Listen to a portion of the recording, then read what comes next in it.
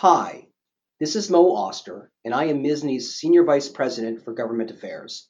I lead a team of lobbyists in Albany advocating on your behalf. This week, Governor Cuomo released his proposed 2021 state budget that is seeking to close a $6 billion budget gap.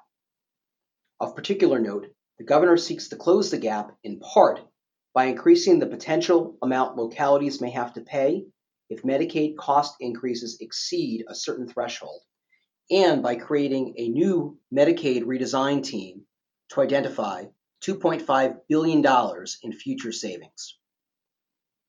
It is noteworthy that several items that MISNY has successfully fought in past years' budgets, like elimination of prescriber prevails protections in Medicaid, cutting of crossover payments, and independent practice for CRNAs, has not been included in the proposed budget. However, these items could come up for consideration in the new MRT. Moreover, while a 1% across-the-board cut to Medicaid payments was already imposed, which MISNY continues to protest, the proposed budget does not include further decreases. But again, all of these items could be discussed by this new work group and could be part of budget amendments. Of particular concern in the proposed budget are a series of proposed changes to the physician disciplinary process that would essentially disregard long-standing due process protections. These measures would give the Commissioner of Health far greater power to identify to the public that a physician has had a complaint filed against them to OPMC, and give the Commissioner much stronger powers to impose a summary suspension prior to the conclusion of disciplinary proceedings if the Commissioner determines the physician to be a quote-unquote risk to the public instead of the current imminent danger standard. MISNY President Dr. Art Fogner released a public statement this week that notes that the physician community agrees with the importance of acting quickly when it is imperative, but that these proposals would completely undermine important and long-standing due process protections.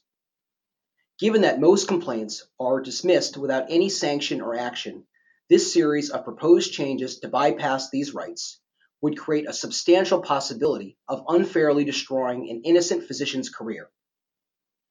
Please review MISNY e-News to see how you can easily send a letter to your legislators to urge them to reject this proposal.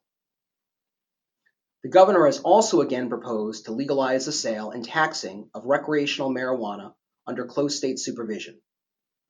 MISNY, together with many other organizations like county health officials, PTAs, and law enforcement, have opposed legalization due to the public health harms that have accrued in other states, such as increased teen use and increased drug driving incidents, not to mention the startling cases last year of vaping-related lung illness. While there is a lot of support in the legislature for legalization generally, there also remains many disputes over how the money is going to be spent. Many want to ensure that the funds are distributed to communities that have been most hard hit by overzealous enforcement of drug laws, and others want to ensure that there are adequate funds for the inevitable substance abuse issues that will arise.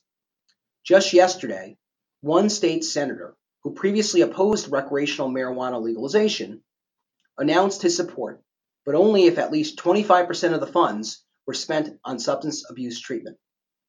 To be fair, the proposed budget is not without its positive aspects too. Regulation of PBMs, prohibiting the sale of flavored tobacco and e-cigarette products, some modest tort reforms, reduction of taxes for small business, and efforts to reduce physician burdens with insurance companies are all worthy initiatives that have also been included.